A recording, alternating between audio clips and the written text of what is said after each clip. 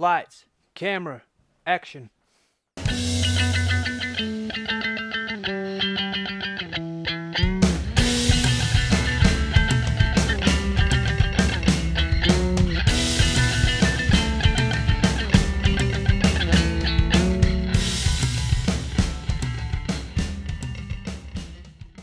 Hello and welcome to another edition of Movie Madness in association with Spitballing Pod. I'm Luke Byron, joined as always by Keenan Bonner. We are now into round 4 of season 4, and we're going to go through 8 different films today in our usual fashion.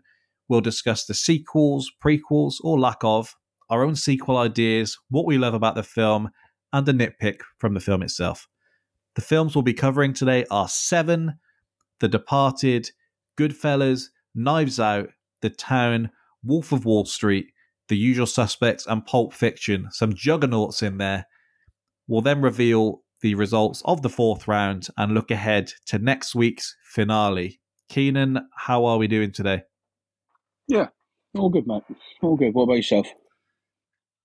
Not bad at all. Some good films on this list. Some easy ones to get pepped up, to go through. Rewatched a couple of them this week. The Departed in particular, Pulp Fiction. Yeah, you're very, very excited. Very excited by your Departed rewatch. I was. How many times do you reckon you've seen it now? Not as many as you would think. I reckon maybe 5 or 6. I think that's more than I've seen. I reckon, no. In its entirety. I've probably sat and watched like an hour of it, maybe 10 times, but I reckon I've only seen it in full. Probably 4 times. Because I was very late to it. You were, yeah. I remember my brother telling me to watch it, and his recommendations can be a bit hit and miss. But this one, obviously, fantastic recommendation, and we'll speak about that nearer the end of this podcast. But we'll jump straight in, and we will kick things off with Seven. Somewhere in the city, You want to come take a look at this? a madman is loose, Episodes of homicide. inspired by the 7 deadly sins. Gluttony, greed, I hate this city. you can expect 5 more. They know his motive. These murders are sermons to us. They know his game. I've gone and done it again. 7 deadly sins. 7 ways to die. Have you ever seen anything like this? No. 7. Seven, then, Keenan. Looking back, a long time ago we did this one. Possibly the most friction we've had on an episode. Yeah. I maintain that you were just being a dick, but that's fine. No. I still think you were. And we were talking about Whiplash just before recording. The film, not the... I felt I was the- trying to get the best out of you, like J.K. Simmons. I think my answer was perfectly fine. You don't have to know why you don't like something to just say you don't like it. I realise it's not great for a podcast, but I'm also not going to make things up for the sake of it. We've just had we've had a conversation about that as well recently. So I've preempted what your nitpick may be, so we'll get there. But it is that, by the way. Just for that, in terms of so you know. a prequel, sequel, whatever. In 2002, New Line Cinema announced plans to develop a sequel to Seven. Early prediction of what the title of it was going to be called? 8. You're spot on with an 8 instead of the G this time. So very creative. Nice. The studio was ready to go, and then they took it to the people that were actually important, and it turns out none of them were actually very interested in doing this. I can't see. Well, Fincher doesn't like sequels. We know that. No. Pitt. And John, if Spacey's not coming back. No, he was dead. Exactly. What were they going to do? Pitt in jail? So what they tried to do, and you can see how disastrous this would have been, New Line bought the rights to a script that they thought seemed similar to Seven, and they were going to kind of retool it into a sequel. Instead of just commissioning a true follow-up, which probably would have gone some way further to getting those people on board. Yep. Maybe for the script writer. The script, you may have heard of the film because it does eventually get made. It was called Solace, written by Ted Griffin. It's a story concerning a detective with psychic powers trying to stop a serial killer who's also psychic. Fucking Jesus. Not sure how the hell that would have fit into Seven. No, I've never heard of it. But- Is there anyone big in it? So the or- film, yeah, it eventually gets made in 2015, starring Anthony Hopkins in the psychic detective role and Colin Farrell as the killer. Dude, big it is still. It was a critical and commercial failure. If in Hollywood, because there is obviously a vast world of foreign films that I am in no way, shape, or form acquainted with, to Hollywood films of the last decade, if I hadn't heard of it, I'm quite confident in saying it was a commercial failure. Not saying it's not a good film, because there's a lot of stuff I've missed, but commercially, I'd say I'd be aware. And to have not heard of a Anthony Hopkins, Colin Farrell Very film. good point. That's probably closer to the mark of what I was trying to say. So they wanted Freeman was going to, I mean, you know, he's dealt with this killer now and he's a psychic next time around. Jesus. Freeman was one of the few people that was willing to come back to revisit the character, page, but yeah. this was before they Oh, told the him that psychic he was thing. going to be a psychic okay. and all of this stuff. I would have liked. Would I have liked? No, probably liked is an overstatement. A prequel with his character, I think I could have got behind. Yeah, because the last lines of Seven are Freeman's character saying, Ernest Hemingway once wrote, "The world is a fine place and worth fighting for. I agree with the second part." Which kind of did leave the door open for his character not retiring, as we know as planned. But I just don't know what you could do. You certainly, if you were co-opting the script, it seems like they would have like 2.5 mend it, where Charlie Sheen's gone, Ashton Kutcher comes in, and they're like, "Oh, and by the way, that character that you've loved for so long, he was hit by a train, and we just won't mention that again." Yeah. I feel. Yeah, I don't think it needed one. A sequel, like I say, it was always going to be hard to pull off, because I think you need both of them. And what you're going to do, him visiting Pitt in jail, right, you're right. Yeah. It's not. Well, Maybe he breaks out, so something happens and he breaks out. But we've seen that. We've seen that before. yeah. If I told you as well that it was Morgan Freeman and he was psychic, you would probably envisage as a paying customer going in that the psychic part was to get Kevin Spacey involved again.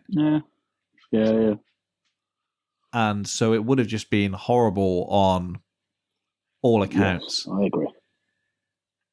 Before we get to any nitpicks, in terms of what we love about the film, for me, the ending is... I was going to say the ending is the juice, and then we did Heat last week. I like that you're kept uneasy for the whole film, and then everything just builds and builds and builds, and you kind of know something is going to happen. You don't perhaps envisage that Brad Pitt's wife's head is going to be in a box. That Pitt-Freeman duo, Very good. it's good to have like an interesting cop duo where you're not doing any of the comedy stuff as well to build anything between the characters. Like you've just got two, just like I say, juggernauts last week with De Niro and Pacino, and perhaps not on the same level here, but Freeman and Pitt, two huge guys, and just put them together and just see what they can do, and obviously works very well. The chemistry feels Do natural. you think, right, for other things that have happened, do you think Brad Pitt is sometimes forgotten? I know everyone knows who he is, but people know who he is, but you never hear him spoken about in the same way that you maybe would others of that generation. No, because I was going to say that it's not like he's controversial, but he's actually had quite a big... scandal's the wrong word, but he's had some very strong accusations against him in the last year or so, which actually would tie into your point in that it wasn't bigger news. I didn't know I didn't even know he'd had. So allegedly, Angelina Jolie claims that he put hands on it. And so, huge actress reporting that huge actor, the fact that isn't Massive. We kind That of was Clooney. Like, He's kind I'm of- not saying it is like Touchwood, but that was Clooney. I think that was the same generation. If that was Clooney, for example, I think that'd be everywhere. Well, I think with Pitt, he kind of is how movie stars should be. I was listening to a podcast recently with John Berntal, and he was being asked about things that he does outside of acting and starting up because of his podcast. And he said he was really put off by the idea of doing his own podcast because he feels the more you see him outside of acting, the less you'll believe him as a soldier or a doctor or a boxing trainer or whatever he has to be. And Pitt seems to be in that mold where, despite the size he is, I only really see his name on film posters these days. And so I see him doing the promo runs for films. I think that's more true these days. I think there was a big time. Yeah, that's what I mean for now. Your mid twos to, I mean, you sort of early twos, mid twos up to about 2010, 2011. You saw him for just about everything but acting. I know he did some big films in there, but Aniston and etc. etc. But I don't know. I do think, I don't want to say the forgotten man, but because he's obviously not. But no, he doesn't get spoken about in the same way that other people do. And I do think, for the record, I think he's a phenomenal actor. I think his name still carries huge weight on a film poster. I think it's still. I think a Brad Pitt film is still an event, but he's one of the last remaining movie stars. Yeah, and I think since probably the last 5 years or so, his name is always just mentioned so closely in connection with Leonardo DiCaprio, and then the more interesting person to speak about in that conversation is Leonardo DiCaprio. Yeah. And I think that's just how it's gone. And so maybe that's it. I still think he's huge by comparison, where in comparison to, say, the biggest new guy around this time. I know he's not new, but in terms of newest names, Miles Teller is probably one of them. And then in comparison, if you mention Miles Teller's name and Brad Pitt's name, it's still different stratospheres. But I do also completely understand what you mean in terms of he doesn't feel like his name is as big as it should be at this stage. Yeah, no, and I'm sure there's people who agree with me, will disagree with me. But And then it must have shrunk, surely, to be in the position for what you're saying, because it was there at a time. I think it was certainly there at a time. Yeah. I do. That's why I sort of said almost the forgotten man, but I do think for a time, it was definitely there. And just a small thing in particular that I do love about the film is there's one particular long shot as they head out into the desert before the conclusion, where you've got the turbines on either side and you've just got this long, just barren road leading to what is ultimately going to be the demise of two of these people. Yeah. It's just really nice in setting things up, because to create that feeling in pure sunlight is a really interesting thing for Fincher to do. I think we always say what we would do if we were the guys that were making this film, and we point to the fact that we would do probably the typical thing that you would just expect to see on screen. And I think if we saw that scene on a piece of paper, we would probably set it up and it's early evening, it's probably raining, and then this awful thing happens. Not the sun's beaming down and you're out in the middle of the desert. Yes, yeah, you see that 9 times out of 10 shot in the rain. Particularly when the entire rest of the film is hammering down with rain. Yeah, exactly. And so this is like they've emerged into the sunlight only for it to be what Pitt thinks that he's got him where he wants him, doesn't he? And then the tables are turned very quickly. Yeah. No, that's correct. Anything that you would add that you particularly, if you think about this film and maybe you had to recommend it to someone, or you just had to think about something to put down that you like about this film, what would you say? What do I like about this film? I'm not even going to bother with it this time, mate. We've done it too many times before, but Kevin Spacey.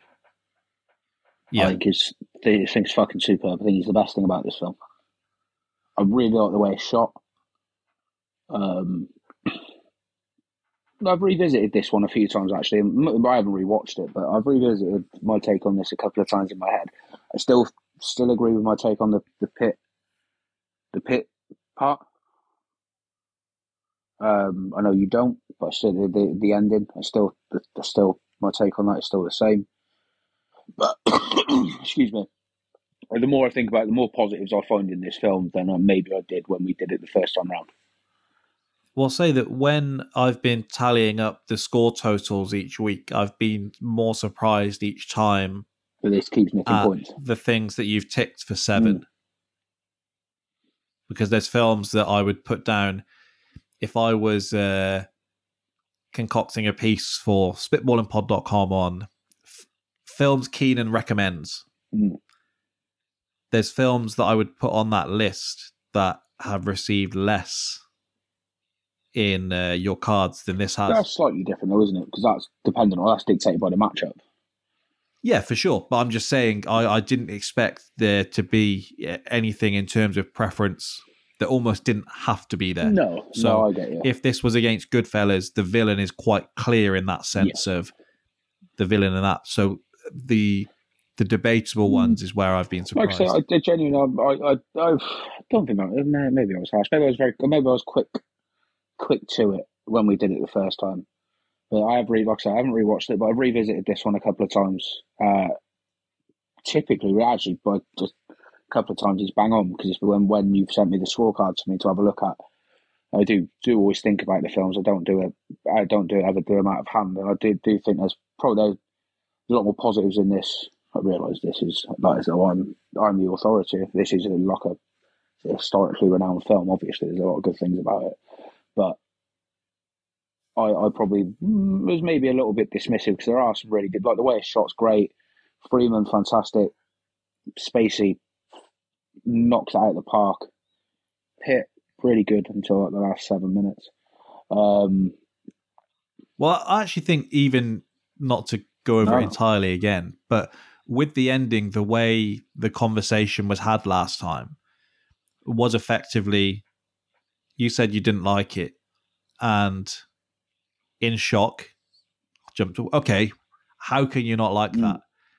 And the conversation was just shut down from that point because it just became a two people with a stance, and we just weren't going to move past that. Whereas I've spoken about the ending with other people since because I thought it was an interesting take at the time in terms of what it could be and whether it was you wouldn't be shouting and screaming in that moment and you would be silent and that was it, or you could be doing this or you could be doing that. What choices? And so the stance was never, how dare you not like that. It was certainly how your argument was presented, my man. But it was, what don't you like in? I can't. As I watch it, I just don't like it. And I know that's not the answer you want, and we're not rehashing this. We're not doing this again. We did agree at the time that it probably would have been conducive to the film if they did show the head in the box, because that's one of the all-time debates about how gruesome Fincher usually is. Yeah. No. It was an interesting choice to not do so in this scenario. No, fair. Because we know they had it made up, and then I think it's Morgan Freeman basically says, "This isn't going to work." Yeah. There is no way you can keep this an entirely serious and entirely pent-up scene because you're just going to lose everything from head in the box. Yeah. But you can't continue a narrative after that point. No, yeah, exactly. That would be the big takeaway. Any other nitpicks that you would chuck in? No, not particularly. My only thing, well, I think some scenes could be lit a bit better. That's an issue I have with films today. Is yes, I understand making some films dark, but also make it so that we can see everything that's going on. There was a spell of video games like that in the early 2000s where Max Payne, we're going to make a horror game, but we're just going to make everything pitch black, and it's what am I supposed to do with this? The first Max Payne being very dark as well. Well, there was whole video games. There was the series that I think was called like Alone in the Dark or In the Dark or something like that. Would you believe? Never played that. I hate horror films. Oh, but they're not for me. I told you that I can't get through The Last of Us. But I'm aware of the games existing. Anyway, let's move on to The Departed. You got a cop in my crew. No Wyatt ever, you understand? You don't know what this is like. I can get the rat. You just let me do it my way. There was a leak from the inside, man. Smoke him out.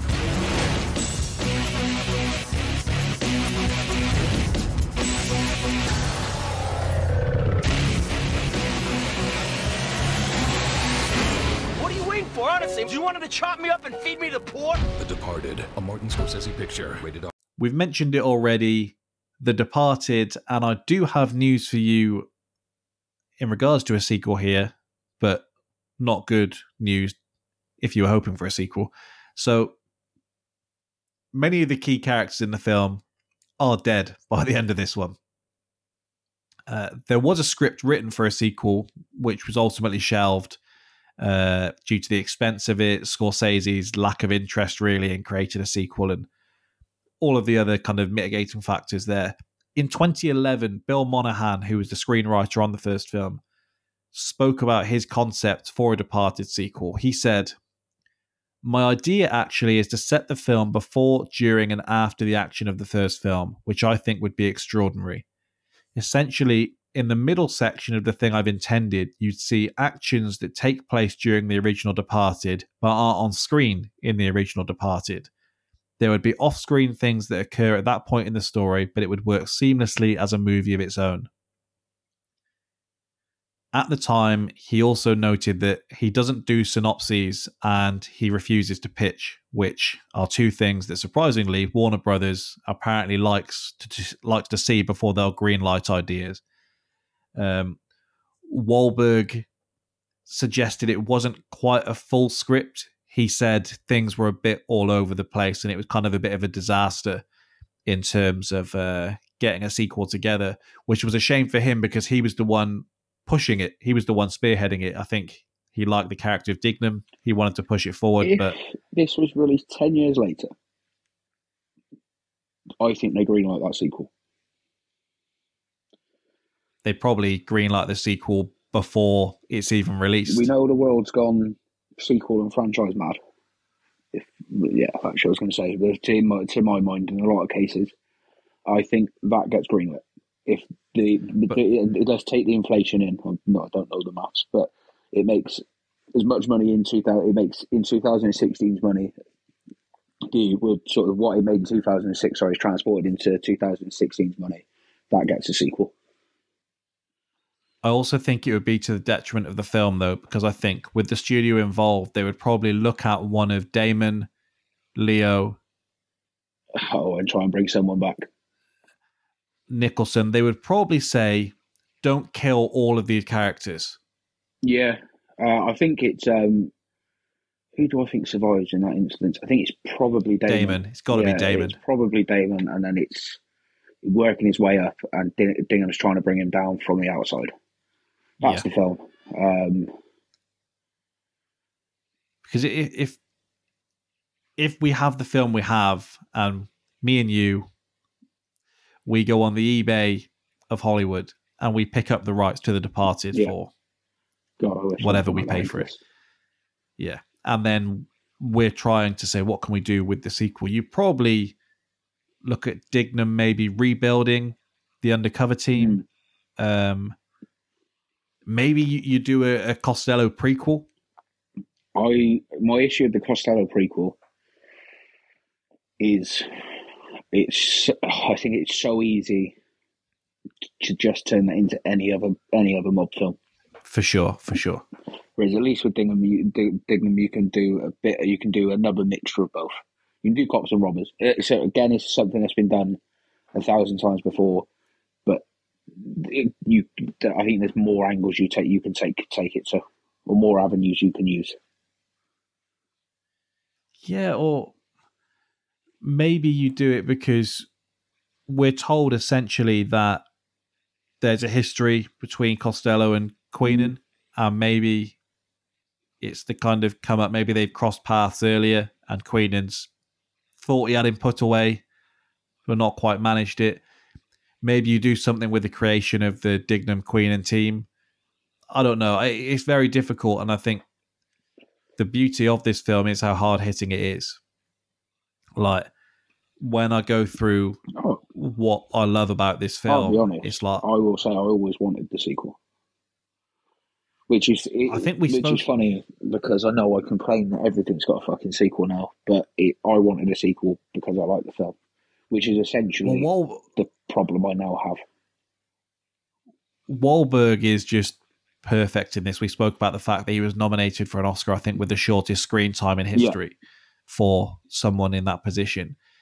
Any scene with him and his wisecracks are just brilliant. I love how much him and Nicholson in particular seem to just be having the time of their lives with this character. Yeah. It's like if they could choose who they wanted to play, this would be the product of who they're playing. Yeah.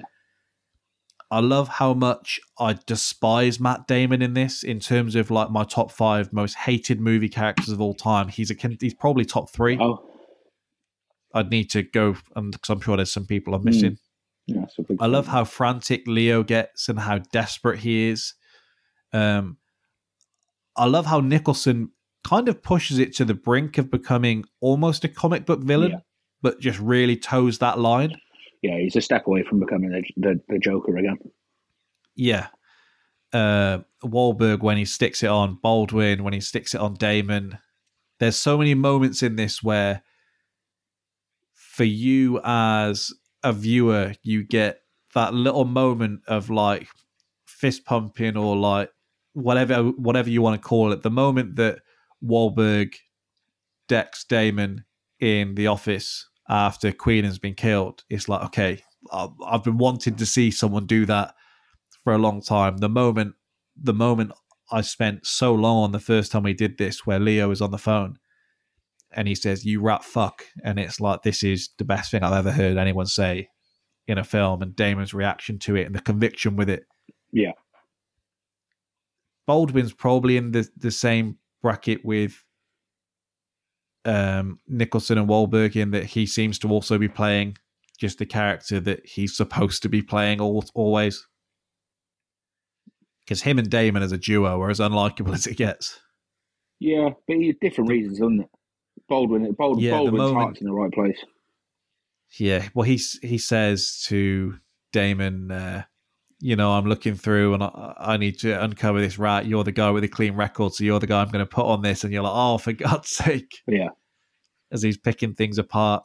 The soundtrack, obviously, I'm shipping up to Boston in my head since Monday. Any chance to put Give Me Shelter in a film I'm a fan of. Yeah. And just that elevator scene never gets any less depressing.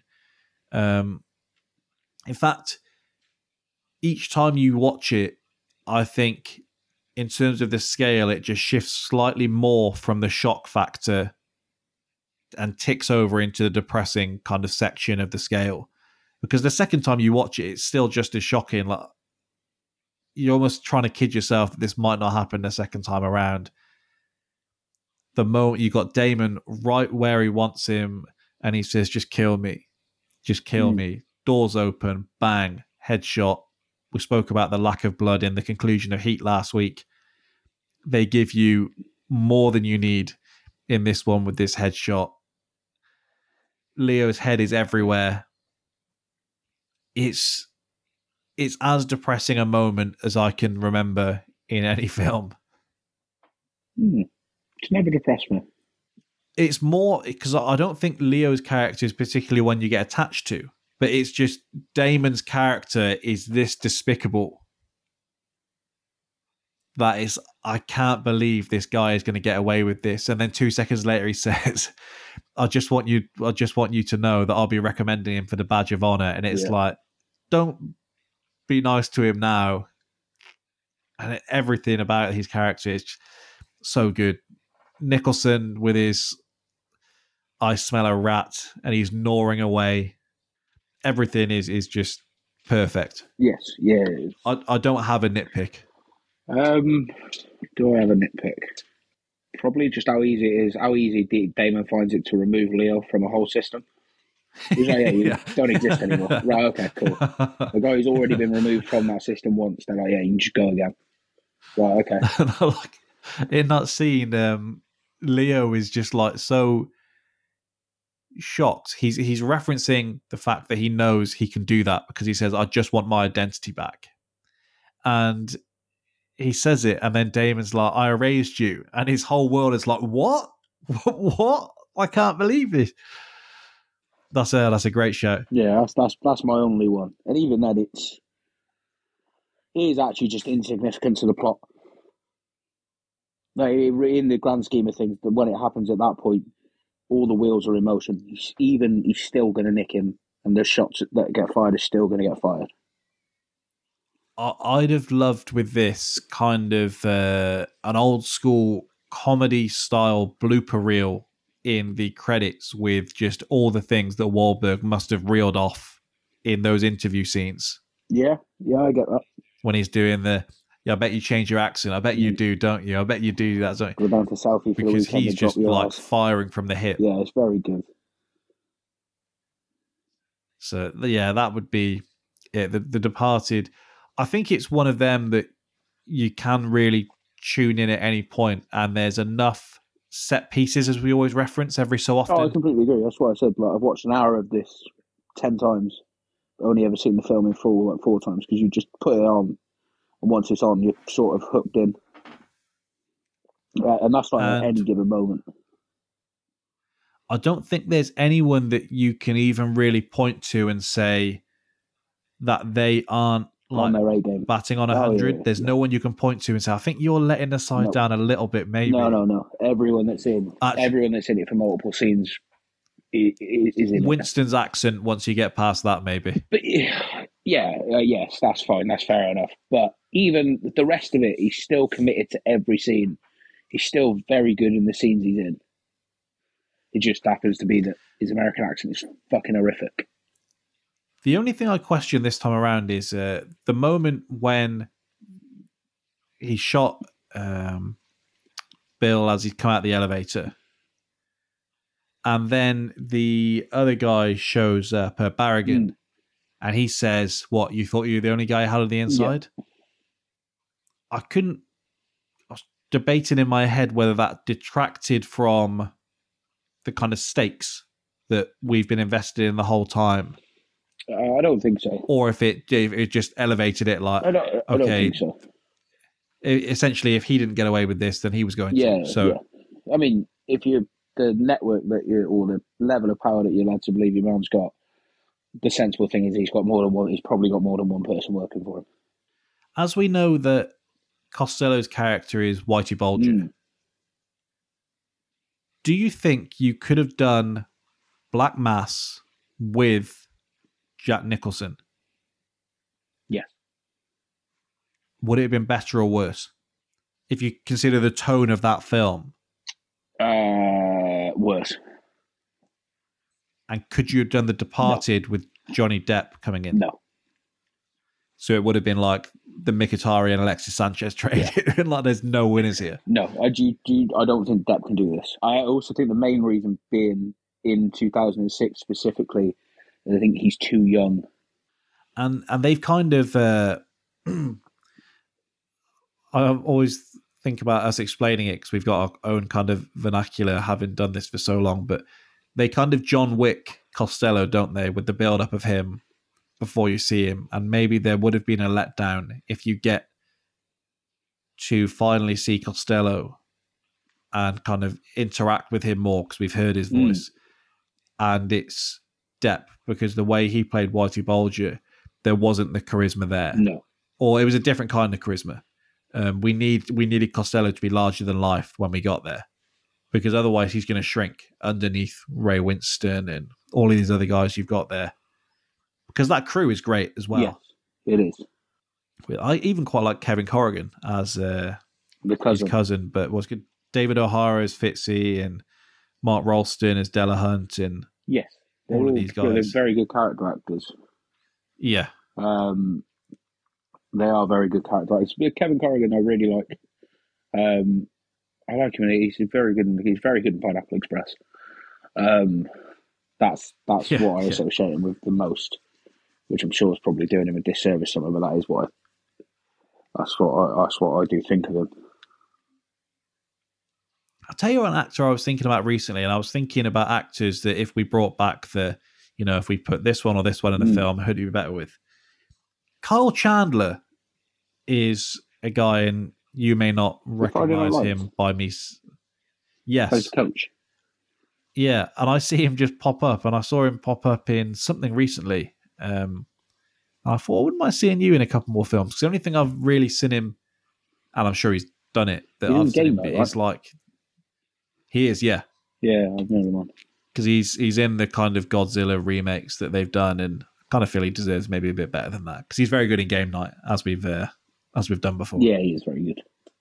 Need to rewatch that soon, actually. Yeah, I do. Yes, I do as well, actually. I wouldn't mind that.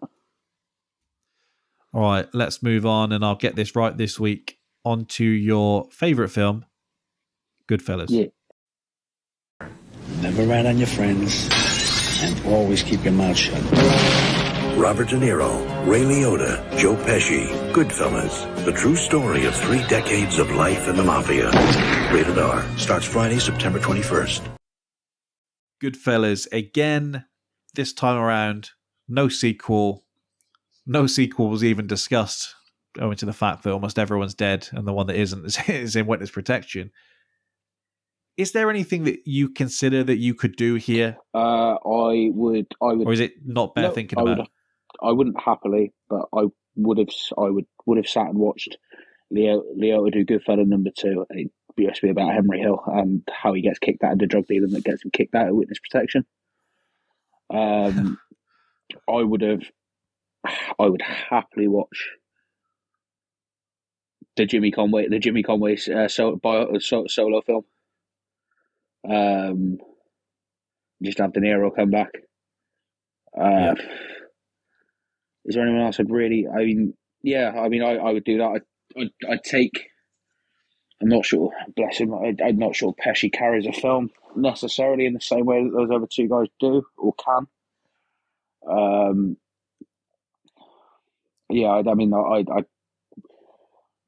give me Sorvino. Like I'd take the early years. I'd just take more of Sorvino, De Niro, Pesci. There's so much more. I don't know, like you couldn't do it, but like there's so much more. It's like with any film like this where it's based on someone's life. There's so much more you could do. Yeah, I really would. If I gave you the budget personally, do you think you could direct a chick flick with the girls from the salon and they're gossiping at all the mob life going on around them? No.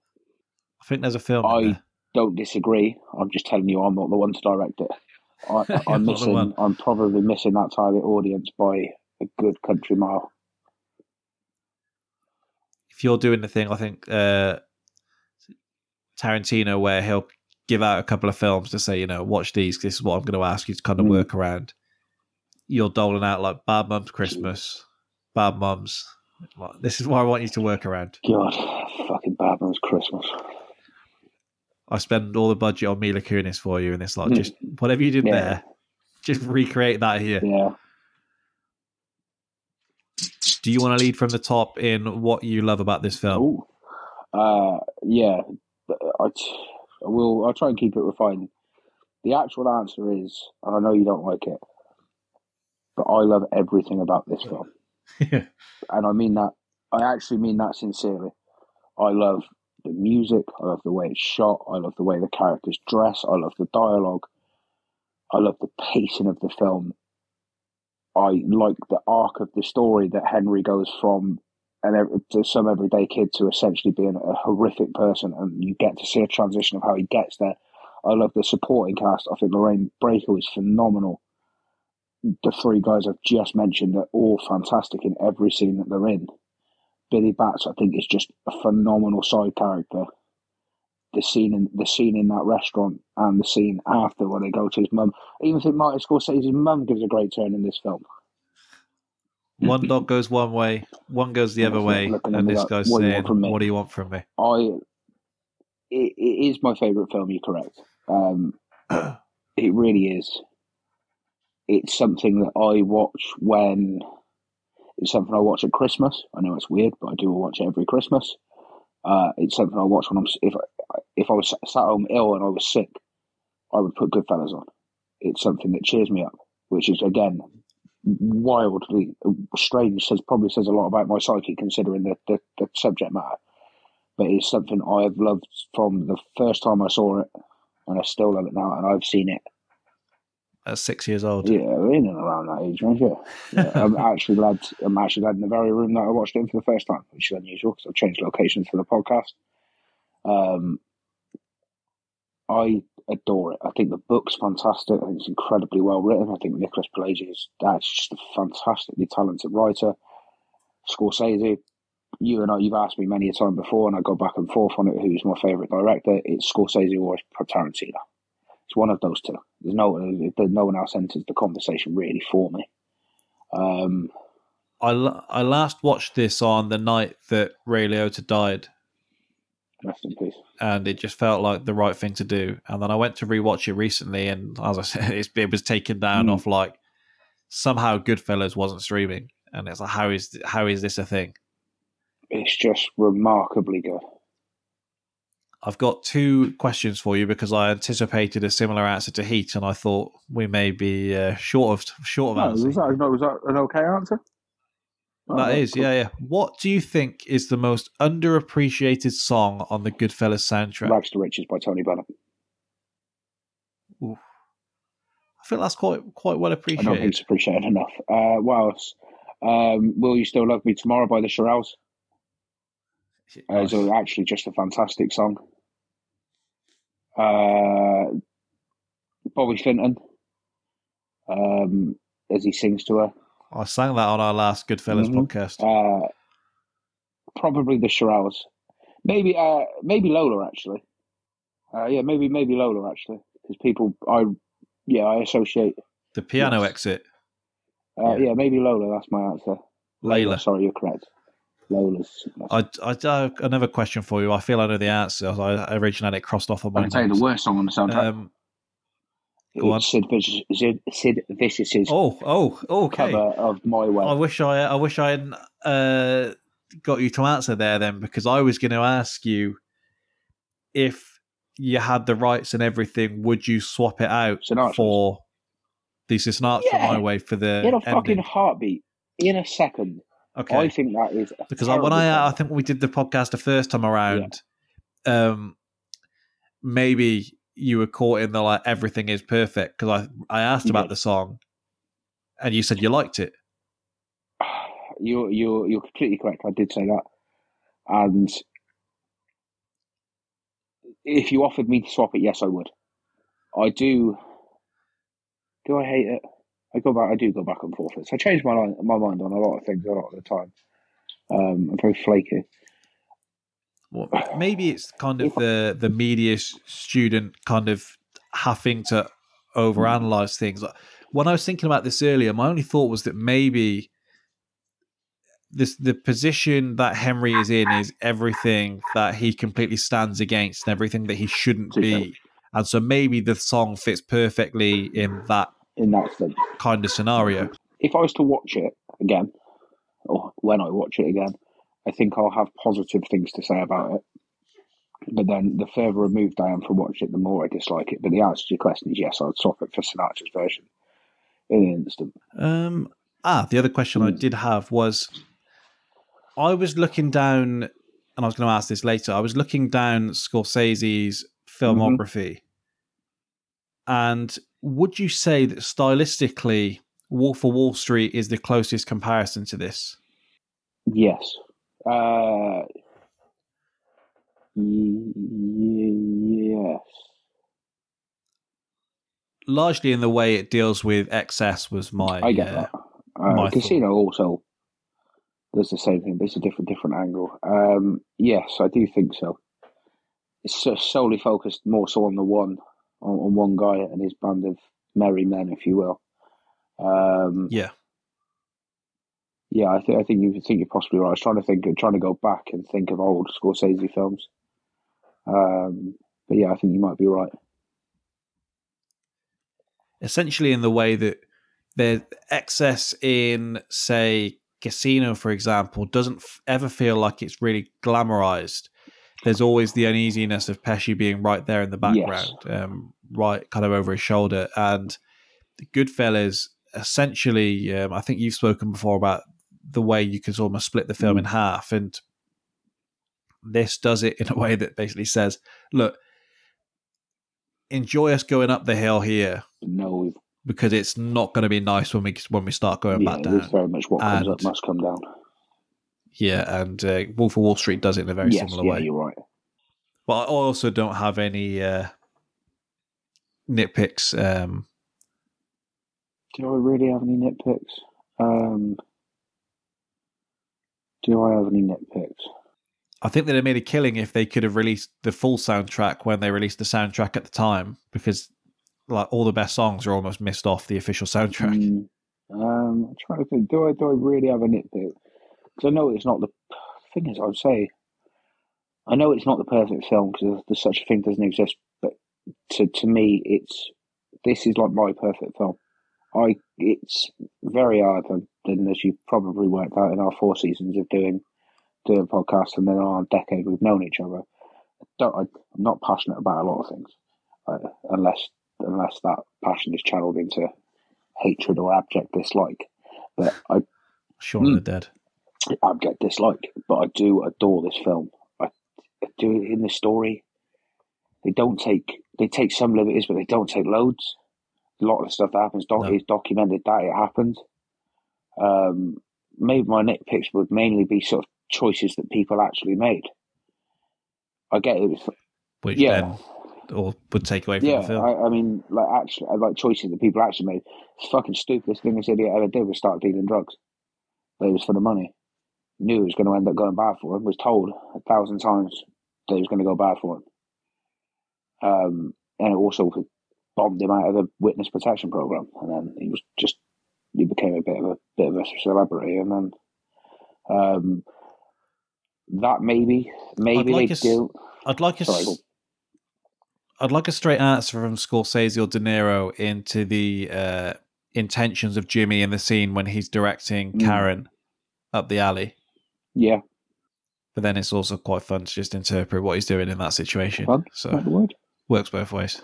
Weird. There's no good intentions there, are there? Let's be honest. No. But there we go. Let's move on to Knives Out. Dad built himself into the best-selling mystery writer of all time. He didn't commit suicide. Everyone has possible motives. He had to find a game to play with, Dad. We had our own secrets. This all feels like something he'd write. I keep waiting for the big reveal. Knives Out. Rated PG-13. Knives Out, first film tonight that actually does have a sequel, came out just in time for Christmas, last Christmas. We've both seen it. Mm-hmm. Did you think it was better than the original? No, nor did I. But I did really enjoy it. Yeah, and I quite like the structure moving forward. I think we spoke about it at the time, and it wasn't quite done so much here. I think we noted it with when we saw Ed Norton in the cast. That we like the idea of it being kind of middling actors that are kind of looking for that second wind and kind of bring people back doing that. I like the randomness of the cast. The randomness of both casts is great. Yeah, you're right. And that's a real thing. I would say I understand the point of this sequel was to kind of do the hiding in plain sight thing, like we're supposed to realize early on. I would like the next one to go back to being a mystery. Yes, I would as well. I think I texted you at the time as I watched it. It took something away from it when it was very obvious that he had done what he'd done. I don't know if we want to spoil it or not, but I'll put a spoiler warning in there. Okay, well, the bit where he gives Batista the glass, there's no shuffle. Yeah. And I don't realise that's the whole point, but I do think think there's something missing there. Yeah. So we know that there is going to be another sequel. It's not announced kind of when and where that'll be, because I know Rian Johnson is also still signed on to do another Star Wars film. Oh, okay. And as much as I am sure he owns more of Knives Out, I have to think you're also being quite handsomely paid to do a Star Wars film. Yeah, so it's probably not like an easy choice. Yeah, Lucas and Fox, I imagine there's more of a time frame Lucas on that. And Disney are probably not people you really want to piss off. No, and they're quite desperate at the moment. So they're contemplating selling the Star Wars rights, I was being told quite recently, because they're just that strapped for cash that it's kind of like... I guess Liverpool didn't want to sell Mane, but at some point you have to. And maybe Disney are like, it's not a sale we want to make. I wonder who would buy it. I don't think any other studio really has it in them. I'm sure they'll, maybe Saudi come out like Jesus. I assume if you're going to do it, if you'd buy it, you'd buy 100% of the rights, but you'd do a bit like Football Manager. There would be some add-ons in there. We pay you X up front, and then on the release of film 1, you get 30%. Then on the release of film 2, you get 15%, and so on, and be a diminishing return, but ultimately a return for Disney. Yeah. What I love about this film, I guess, first place to start would probably be the introduction of Ana de Armas to the mainstream. Moved on well from there. I guess I didn't really realise how much we were missing a good old-fashioned whodunit until we had one put right under our noses. Well, I'm not sure on the timeline, but I mean, you have Branagh doing Poirot as well around the same time. So you had Murder on the Orient me Express. and TK have liked both of those as well. Not seen either of them. Loved Poirot as a character. Loved David Suchet when he used to be on ITV. Me and my nan used to watch it. They're not as creative, but they are entertaining, and the cast is a similar caliber. They can only do. I mean, they're only following. If they're for the most part, you're following the Agatha Christie story, no? So you can't. Yeah, there is less in there. It's not an original script. You are following what's laid out in the book. No, it's well shot. They go to some nice locations. Kenneth Branagh clearly has a passion for doing it. What have they done? Murder on the Nile and Murder on the Orient Express. Yes, and the third one is out, I'm going to say August. Oh, he's making another. Wow. Yeah, I think he's signed on for about 5 of them. He's got an awful lot of books to choose from. I think he directs them as well, from memory. He does. So he's picking up. But yeah, he's around several bags around the time. Yeah, it's a big thing that Murder Mysteries came back, and I have to admit, I'm glad they have. As I've said to you millions of times before, I love a police procedural TV show and I love a detective film. I really do. Maybe in another they life. both sit around would have been a 6.5 on IMDb, 6.5 and a 6.3, but I think we once concocted the formula with no real workings that 6.5 is probably the average of kind of our favourite films. Is like it's basically that's kind of the sweet spot. Yeah, exactly. No, and I mean in terms of what I love about this, Benoit Blanc's the easy answer. I do think he's Craig's phenomenal in this, as is Chris Evans. Michael Shannon's really good as well. Yeah. I'm the same as you. I like that it's just an old-fashioned detective story, and whatever else goes into that, there's something about that I enjoy. Yeah, I mean the cast: Daniel Craig, Chris Evans, Ana de Armas, Jamie Lee Curtis, Michael Shannon, Don Johnson, Toni Collette, Lakeith Stanfield. You've got Catherine Langford coming almost straight off 13 Reasons Why, and keeps going. It's not oversimplified. It's simple enough to follow. They do enough of the kind of like you're playing Scrabble with someone. Yeah. Kind of they chuck enough words at you that you're almost not supposed to understand. It's just supposed to tie in with the character that you're seeing. it's quite frantically paced. I'm a big fan of that. Lay it all out for you. Because I am a big fan of that. I do like the fact that it's very fast moving and very quick paced. No, you're right. I don't think it's never particularly complex. I do remember watching it though and not being sure for a while who the killer was. Yeah, and then what they did also is, and whether it was intentional or not, I felt like it wasn't marketed to the point where it put a lot of pressure on the film. Like, I remember everyone that I know went in and was like, oh, that was quite good actually. Like, they didn't go in like, I'm expecting huge things here, this has to deliver. And so maybe that's how they handled the second film quite well, because there was expectation, but this was kind of a fun one to recommend at the time. I can't remember where I watched this. I watched this on Amazon, I think. Yeah, I think I told you about it, and then we spoke about maybe doing it, and then I think you watched it. You just kind of said, oh, I watched that, by the way. You must have just scrolled past it and gone, oh, I'll stick this on. Yeah, I remember being a huge fan. I think I said that to you. I remember being a huge fan right out of the gate. I think we were both really excited for this second one. I watched it Christmas Day, actually. I watched it Christmas Eve, and we'd also, just before we did this on here, we'd watched Sherlock not long before, where we both came out slightly soured, I think, by it not being what we remembered, and so this kind of was like a reminder of the levels. Yes, yeah, definitely. I mean, I do think this is brilliant. I really do. I think a lot of that's just to do with Daniel Craig. He's a fantastic leading man. Obviously, you don't get to be James Bond if you ain't, but he's just very, very good in this.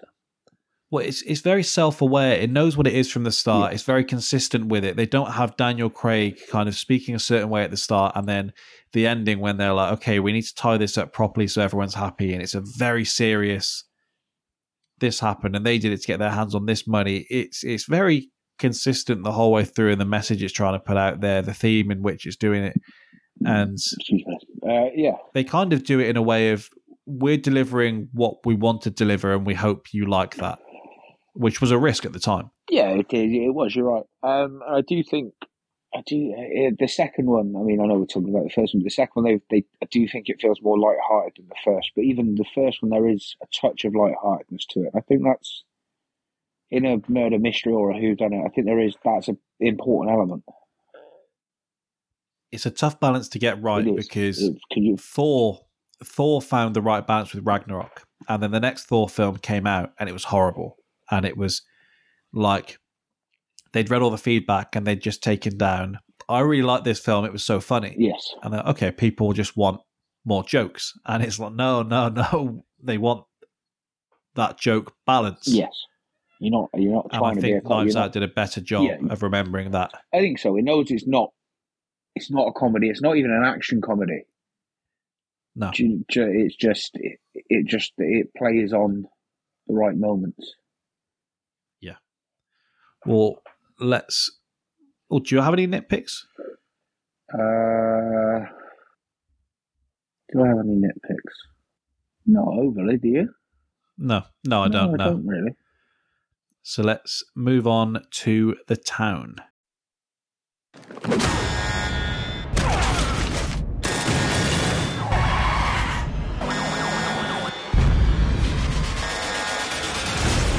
People get up every day, tell themselves they're going to change their lives. They never do. This is the last one. We hit pause after this.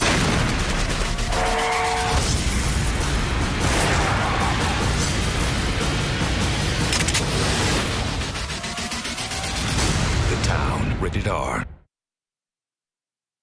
The Town, another one of my favourites from this bracket. In terms of prequels, sequels, all of that business, none. Something that would cross over with my nitpicks is this could have been very conclusive. We took a look at the alternate ending at the time when we did it on the podcast, in that Affleck doesn't get this happy ending where he makes it out scot-free and he's waiting for Claire to come and find him. He gets out for less than a day, and then a gang jacks him and takes off with his cash and leaves him to die in a car park. Yeah. That fit with the rest of the film so well, and I think they could have put us in a position here where we say, look, no sequel, no whatever. Maybe if you were going to do it that way, you could do maybe a prequel on The Florist. Yeah. Very possibly. But obviously, I mean, it's not going to be the same without Pete Postlethwaite playing him, and unfortunately, you're not going to be getting him to play him anytime soon. No, that is correct. In terms of what I love about this film, I mean, there's a whole list here, but I've been quite vocal as a Jeremy Renner hater. Bad thing to say at this moment in time, I know. Largely because I just hated the character of Hawkeye and it carried over. And then I didn't quite get Tag. I quite like and it. I feel like I'm alone there. I quite like it. Yeah, it's not great, but I do quite like it. And it shocks me that you're not a fan, because that seems like that'd be right in the game night sort of alley for you. Well, and I've only watched it the once, so you can say a spoiler alert for the next 15 seconds if you want to do that. I didn't really get where we kind of had the comedy, and then it was, and by the way, this guy has cancer, and there's been like a miscarriage in here, and there was kind of all this stuff going on at the same time, and then it was like, oh, we're going to get back to now being a comedy again. I didn't quite. Was the cancer thing not part of the true story, though? Yeah, so yeah, it is part of the true story. I just mean in terms of the way it was done, I wasn't really, the tone I didn't quite not get on board with it, because it's for them to do. I didn't quite get it in as much as everyone else did, clearly. No, it's just quite. It's a very very easy watch, as you might imagine. It's about someone playing fucking for tag. Sure. But it is a very easy watch. It's a very good cast. Yeah, I don't think there's a lot wrong with it. It ain't the greatest comedy in the world, but it's quite nice. Yeah, well, in this film, he plays the kind of grizzled guy so well. I forgot it was Hawkeye. Let's go hurt some people, I think, is one of the quotes he said. It was Hawkeye, didn't I? I've always thought you hated him for his version of Bourne. Well, that is kind of another string to his bow in that sense. But no, Hawkeye, I've never got on board with the character that goes around with a bow and arrow. Not even your guy Legolas. No, so I'm a Legolas. If I was playing the Lord of the Rings game on the PlayStation, I'll go for Gimli before I go for Legolas. Okay, fair enough. No. Cowardly weapon in the face of these guys swinging axes and swords around. Okay. Postlethwaite in this, as said, unreal, and that scene in particular, he's just an old guy with a fucked up face who don't know his best years are behind him, with him then retorting about, I knew your mother, and going down that whole story. The heist feels real and authentic, similar to Den of Thieves, which we did earlier in the podcast. I feel like the masks, whoever's idea that was, they aged perfectly. That's kind of the calling card of the film now. The cover image for how everyone remembers it. Like right down to Chris Cooper playing Doug's dad, who was great in their scene in the prison, saying he doesn't know where the mother is. That scene where Renner interrupts Doug and Claire at dinner in the day, and you're waiting and you're just so tense to see if he's going to say something, and he's kind of playing along with Doug. Claire obviously has no idea. Yeah. Everything about it for a 2-hour film to feel as intense as it does. John Hamm plays the arsehole policeman enough to mean that you can still root for these bad guys. A shootout at Fenway Park just because Ben Affleck is that guy and he can call in that favour. Yeah, there is a lot to love. I do think the heists are very, very good.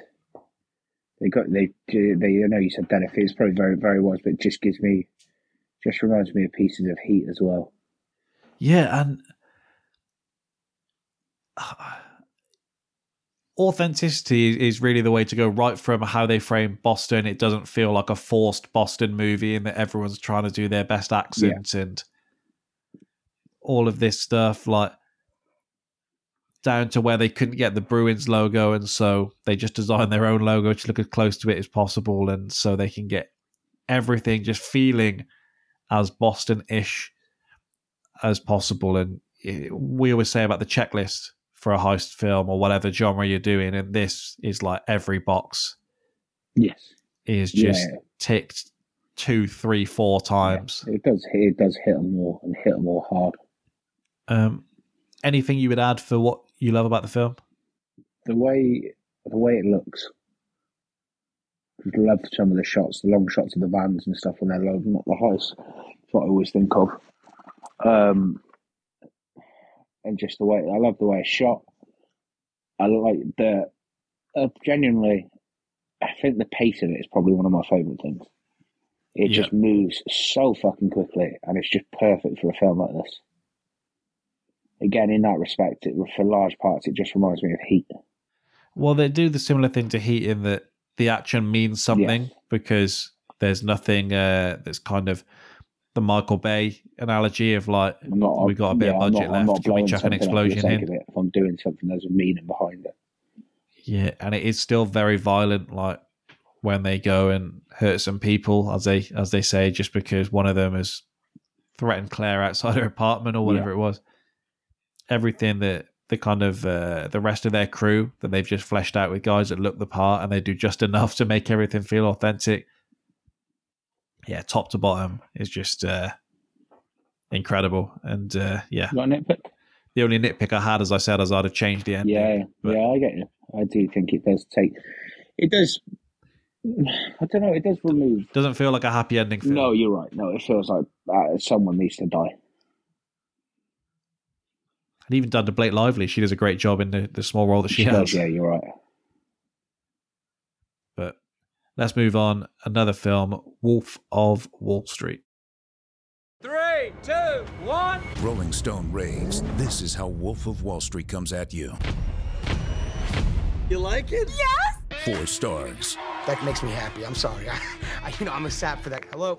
Leonardo DiCaprio's swaggering performance is the wildest thing he's ever put on screen. So, what do you say? Love you, Jordan. I love you too. Scorsese delivers another cinematic landmark. Trying to make a name for ourselves. The Wolf of Wall Street. Rated R. Boom! Wolf of Wall Street, again, the prequel, sequels, none there.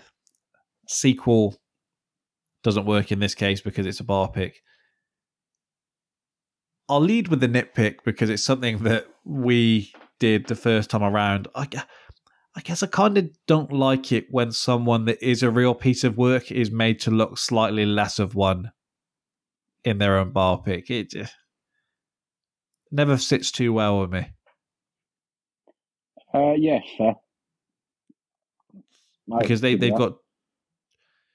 got Jordan Belfort looking like slightly less of a bad guy than what he was, and they make him like infinitely better looking to boost his ego alongside that as well. So double whammy for him, works in his favour. Because if you've ever tried to sit through an interview with him, it's hard work. I haven't. He's a fucking dick. He's just a dick, mate. Yeah. I got nothing else to say. He's just a prick. Well, let's revert then to what we love about the film, and referenced with Goodfellas, Scarface last week. I love the House of Cards type film. You do. You're right. In the kind of the subgenre, one of my I love all of that. I said it somewhat jokingly with bringing Ana de Armas through. Margot Robbie does have to be one of the best things about this film in terms of making her the star that she goes on to become. Yeah. And just the way that she does play the character, you go down and you couldn't actually imagine anyone else doing it having seen this. No, she is great in it. And she does catapult as well for the next 10 years, or the last 10 years that she's had. This is an aside. Did they tell you I'd watched Once Upon a Time in Hollywood recently? No, you didn't know. Oh, yeah, I have. We'll speak about it another time. I think she's fantastic in it. for the smallish role that she's got. I think she's great in it. My girl Sydney Sweeney has a small role in that as well. If you say so. She's one of presume so. She's one of the Manson's girls. Yeah. Yeah, fair. But yeah, I think she's fantastic in that. Yeah, she's great. This is almost. It doesn't really go away anywhere, but this is almost Scorsese back to his best. He fully gets his teeth into it. Jonah Hill's superb. Yeah. Absolutely fucking unbelievable. John Bernthal really good. I noted down that this was probably the closest Carl Chandler to not in Seth. this as well? Pardon? Is Carl Chandler not in this as well? Yes, he is. Yeah. Did you say that earlier? No, I didn't know. No, he plays the copper, right? Yeah, he does. Yeah, he's on the yacht. Yeah. This is probably the closest to Seth that we're ever going to get again from Jonah Hill. Yeah, you're right. And it took Scorsese to get him to do that. He's fucking great in this, mate. He's honestly superb. From minute one, when you meet him in the diner, until the very end, he's unbelievable. It's a long film. It's a Scorsese film, what do we expect? But it's one of those that I don't think feels too long. It's funny in all the right places and at all the right moments. And it adds something to it. If you can get a good long film, oh yeah, that's absolutely. I'm not going to sit down and complain about watching The Godfather. Do you know what I mean? No. But it's funny in all the right places. This performances, like people just knock this out of the park. Bang! People are just hitting home runs left and right, and it's really Leo's just this. We all know. I think this is. Should he have won an Oscar for this? I think he should have. I really more than The Revenant. Absolutely, yeah. I think that was sort of a make-up one because they realised they made a foul up. But I do really think this is the one. Is this the best I've ever seen him? It could well be, you know. What?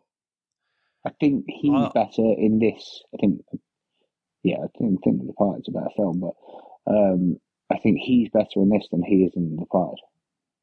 I made the Goodfellas comparison, and I love how slick this is, and I love when you're knowingly rooting for the bad guys. Like, it's not something like, I would say something like I'm trying to think of an example where it's slightly skewed. I was going to use The Town, but that's not right. But in this, you understand he's a piece of shit. You understand that all these things are completely reprehensible. Yeah. And it's nice to kick your feet up. There's no dilemma in your mind. There's no confusion. You are very much I'm just going to join this guy for the ride, and then I'm going to take just as much joy in seeing him go down. Yeah, absolutely. It's a different angle, and it's just very, very good. Excuse me. Sorry. Incredibly slick. Oh yeah, from minute one. It's just brilliant all the way through. It is fantastic. It's like I say, it's like Scorsese back to his best. Yeah. Well, let's go on to The Usual Suspects. The greatest trick the devil ever pulled was convincing the world he didn't exist. Who is Kaiser Soze? Anybody goes in there is not coming out alive. 5 men must find a myth Kaiser Soze! before it destroys them all. I'm gonna finish this thing. He's here! Now it's payback! And like that, he's gone. The Usual Suspects. Rated R. The Usual Suspects, then, another one that is right at the top of the list of films that were spoiled for you. Prequels, sequels, or lack of, there are none, unless you want to count maybe Scary Movie. Mm-hmm. In terms of sequel ideas, I mean, we could maybe see where Soze goes next, because so much of what he is, we don't know what's truth and what isn't. So maybe we could see just how demonic he is. But I'm more than happy with this just being a standalone picture. I'm very, very glad they didn't, because they definitely could have taken him on. I just, with this, and Joe, to we won't do a lot. I don't intend on doing a lot on the twist because I think we covered it off. We've covered off twists and turns many a time. But after this and this being such a famous one, they definitely could have expanded on it. But I'm really glad they didn't. In the space of 5 years, he plays Kaiser Soze, and I forget the character's name. He plays the villain in Seven as well. So he's just in his bag, just playing bad guys. So probably a reason. Turns out he taps into that. Yeah, he taps into that easier than we thought. The clock. But again, we've done. Geez, I'd love to. I reckon we could have a compilation video of just a compilation clip of the amount of times either you or I have made a disclaimer about Kevin Spacey. He's the best part about this film, right? Yeah, and it's just it's elite storytelling the whole way through. Oh yeah, for sure. Del Toro's superb. Chaz Palminteri's superb. Stephen Baldwin, really good. There's someone you don't even think of, but he's just very good. I think you could have been just as captivated with this if you saw none of the action and it was just him and Palminteri almost face to face, like it's a podcast, like it's them two, and it's just back and forth, telling the story, and he's trying to pick it apart. Heat diner scene. Yeah, and it would have been. Yeah. I am glad they include the action because some of the action scenes on the boat are very good. Yeah, even the action shot well.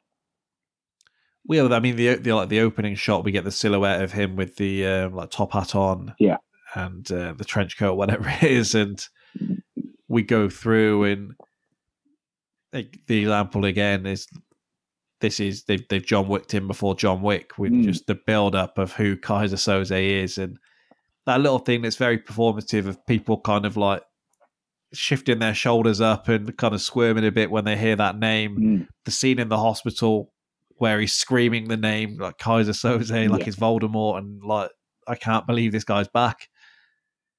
The storytelling with Stephen Esposito. Yeah. It's Stephen Esposito, isn't it? Yeah. And him explaining kind of the origin story of, this guy killed his own wife and kids. This is how evil this guy is. Yeah, and the different overlaying of everyone's different perspective of him and the events that take place. It's a really nicely layered story. Yeah, it's brilliant, and I think Palminteri is glue just to sort of mould it all, or maybe glue's the wrong word, but something just to mould it all and keep it all together and just keep it moving, because it doesn't feel. I don't think it feels slow. I don't. I think there's enough set pieces and action interspersed in between it, and because you change perspective so often, it keeps it fresh and keeps it rolling. Yeah, I think you can really see the strength of a film, and I say this with The Departed as well, when you know what happens and it can still be just as captivating. Yeah. And this, like, for a film like this, and we've done others before where we effectively said, you don't need to rewatch this because you know what the twist is. Yeah. And in this case, it just gives it that second life. Well, that's what a lot of people are saying. Is watching it again and sort of keep watching it again, because every time you see a new detail. Yeah, and every time after the thing being, every time after you see someone mentions Kaiser Soze, the camera shot is always back on Spacey. Yeah, and stuff like that, and you just pick little things up. But I do think you could rewatch this and just enjoy it again. Just the performances alone. Yeah. The pump fakes to kind of distract you elsewhere, where you think you've got him caught, and then the lawyer, I forget the guy's name. His missus basically, and it's the other way around. They've actually got him right where he wants the meltdown they have, the little standoffs that you see throughout when they're telling the story. Everything about it is just, it's just spot on. And then, obviously, it's done its work in birthing Scary Movie, where I didn't realise just how much the first film is essentially half Scary Movie. Half Usual Suspects, half Scream. Yeah. Because I watched Scream for the first time recently. Oh, okay, I've never seen it. Yeah, it was not last Friday, the Friday before, and I text TK during, like, I didn't realise quite how much, like, the whole, like, first half of the film is basically, they've just ripped it off and ripped it off and ripped it off. Yeah. And there we go. Let's go on to our last film of the day, Pulp Fiction. Oh, I'm sorry. Did I break your concentration? Miramax Films asks the question, what do two hitmen, one girlfriend, a boxer, and a secret suitcase have in common? That's a good question. The answer, they're all part of the most electrifying film of the year. John Travolta, Samuel L. Jackson, Uma Thurman, Harvey Keitel, and Bruce Willis. You won't know the facts until you see the fiction. Pulp Fiction, rated R, starts October 14th everywhere. Pulp Fiction, nice film to end on. Another one I've rewatched this week. Prequels, sequels, lack of. Unless it's Kill Bill, Tarantino's not touching it again. So I think I've said it before. Definitely thought. I still, there is part of me that regrets it. Regrets that there's never got to make or never made the Brothers Vega. Yeah, I'd have taken, prequel with Ezekiel, Vega, anyone on their adventures. I'd love to see because I think the first time I saw this film, Samuel L. Jackson was the guy that I was really drawn towards.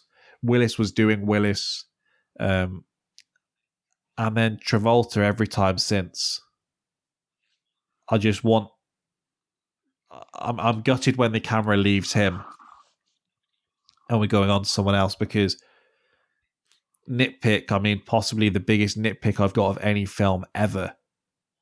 Why the hell do we need Butch's girlfriend in this film? Yeah, I get you.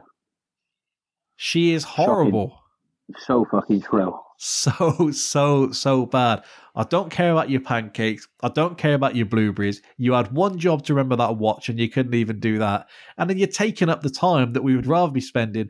I wanted more time with Mia and Vega. Give them a second day out.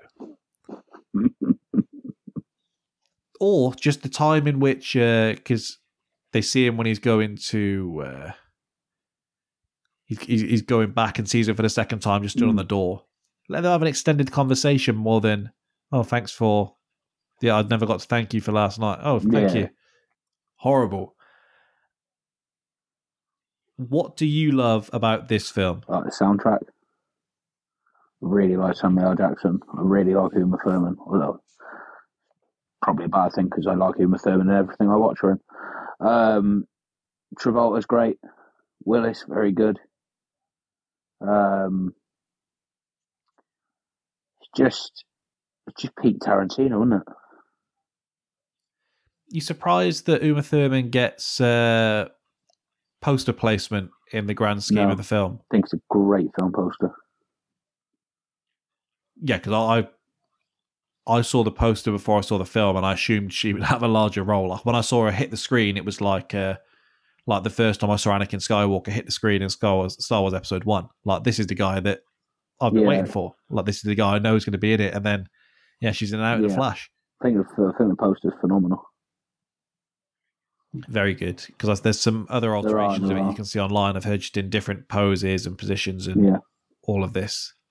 There's a poster basically where she's like just sniffing the words Pulp Fiction, which looks fantastic, but I can also see where that would get the widespread didn't give that the green light. Side of the bus release. I get that. Walken's speech about the watch. I've forgotten about Walken. Yeah, it's. I know Tarantino said he wrote that with Walken in mind, and it's just so obvious because he manages to make this really captivating story that 3/4 of it is your granddad had this watch up his ass, and then your dad had this watch up his ass, and then I had it up my ass, and here I am handing it to you. And the kid's like, young Butch. The little things here, just getting the peak Tarantino, like the chat before the robbery, cool. The one that really got me, because I thought of this before, when a criminal is having to do the kind of stakeout kind of thing, and in this one, he actually gets caught out while using the toilet. And it's such a simple thing that they always go in films and they're always back while this happens, or they just don't even reference the fact that, they're staking out for however long. What did we do? layer cake recently where he says basically stay there until the next morning and keep an eye on the warehouse. And it's all these little things. Obviously, he's going to have to go to the toilet at some stage. He's going to have to eat at some stage. And he's made himself something in the toaster at his house and he's gone to the toilet and he's left his gun on the side because why the hell would you bring your gun into the toilet with you? So good. The Big Kahuna Burger looks fantastic. Correct. The cast, I love when you read the trivia, and we did this before, that different people in that film wanted to play different roles, and the vision in Tarantino's head, even when dealing with these stars, was so strong that, no, that's not how I perceive Vega to be. Bruce, you can't play him. Travolta's going to do that. I know you're a bigger guy than Travolta now, but that's not how it works. Everything is just where it should be, works perfectly. It's probably the best example. If someone said, what does Tarantino do well? Of all his films, that would probably be the one that you would hand over and it's got like every box ticked. Do you think?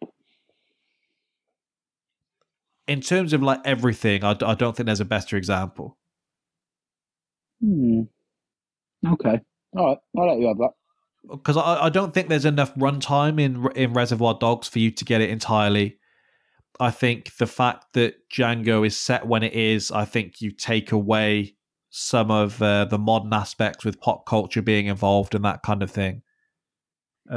The Hateful Eight, admittedly, I would need to rewatch. Similar. It's very similar. Very. I like that more than most. Kill Bill. I don't think Kill Bill. There is quite the array of different characters that allow you to be able to do what he does in Pulp Fiction. So I think just the scale of it is what allows him to kind of have everything that he needs in one film. It's like a showreel. All right, I'll let you have that. I'm not sure I'm sold on that. Well, so what would be the one that you wanted me to hand over a Tarantino film with Reservoir Dogs? I'm not saying this is necessarily his best film. I think it's just this is where he's able to show what his ideal film is, I guess, and all his. But I think for everything you've done there, I think it also applies to Reservoir Dogs. It also happens to be a better film. Maybe I just don't like Reservoir Dogs as much as Pulp Fiction. Reservoir Dogs probably wouldn't be in my top 3 for Tarantino. Don't know. Just doesn't click with me in the same way it's clicked with others. Like individual scenes do, and unfortunately, it sounds bad. The scene with Mr. Pink talking about tipping is the scene that really clicked with me. I've seen these clips recently from America where these delivery drivers are basically turning up on the doorstep and saying, like, if you don't increase your tip, then I'm taking your food with me. Yeah, I've seen some of them. Yeah. But surely after a while, you get to do that 2-3 times, about 3 complaints, and someone's just letting you go, no? Yeah. The whole tipping culture is just so different over here than it is. Yeah, far more reserved about it. I think we've been out together. I'll always try and throw a tip in. It doesn't bother me. But look, it's one of them. Maybe I was saying that because if you tip at 10% where I go to eat as opposed to where other places, I mean, I ain't doing a lot. Nitpicks I said about Butcher's Girlfriend. The other one which I kind of look at and I'm not sure if it's supposed to be that because Tarantino, whether it's just getting away with it or what, the background, there's everything that's in the windows in the taxi when Butch is going to the motel is so like poorly green screened that it almost looks like maybe that's the effect Tarantino was going for in it being a bit tacky. You know, there's some bits in Kill Bill that he could have got better CGI or he could have got like a better transition and he chooses to do it that way. Maybe that's how it's supposed to be. I don't know. Fair enough. I don't know. I don't really, other than the girlfriend, I don't have too many nitpicks for this, to be honest. No, that's just a very big nitpick, obviously. Just before we call this episode to a halt then, so as previously mentioned, it will be our finale of the season next week. We started this in September 2021. We're here. Only 2 of us remain. We started with 4. So the results for round 4. The Godfather defeated 7-8-4. Training Day narrowly snuck past The Departed 5-4. Scarface did what it was supposed to do against The Raid. It was almost like a snappy 2-0. 10-5. It passes through. Heat, tough matchup against No Country for Old Men. A real clash of styles. 6-3. Heat progresses. Goodfellas puts on the performance of the round. 14-1 against Knives Out. Tough matchup that. It's like drawing City at the Etihad. Pulp Fiction falls to The Town 5-3 in what's maybe the upset of the round. Yeah, I feel like a lot of that's from you. Well, we've agreed on 8 of 16 there, so we're just tied on this effectively, a lot of them. I think what believability goes the way of The Town. I think we agreed on rewatchability, and that's mainly the difference. The Godfather Part 2 progresses past Zodiac 9-7. Valiant run for Zodiac, going past Limitless, 7 Psychopaths, but falls to The Godfather Part 2. And Wolf of Wall Street, again, style clash, goes past The Usual Suspects 7-5. So what this sets up is 4 more fixtures. These will be decided by the time we get to next Thursday. Next Thursday, we'll be going through our awards for the season. So we'll have the usual MVPs, best scene, all of these kind of things we'll be going through. And the matchups, which, as I say, you won't be going through. The Godfather Training Day, Scarface versus Heat to determine the first semi-final. Mm-hmm. Scarface, that's 4 unbelievable films. Goodfellas, The Town against The Godfather Part 2 and Wolf of Wall Street. Again, no Godfather Training Day and Godfather Part 2 Wolf of Wall Street, really the style clash of the round. Scarface and Heat kind of, and Goodfellas, The Town. Very tasty. And then, we'll be doing the semi-finals. We'll open the show with those results, reveal who the semi-finalists are, do some awards, results of the semi-finals, and then we'll close the show with the MVPs and the results of the final. And then we'll reveal our plans for what's coming up next for Movie Madness. So see you there. Next Friday it'll be released. Enjoy. Adios.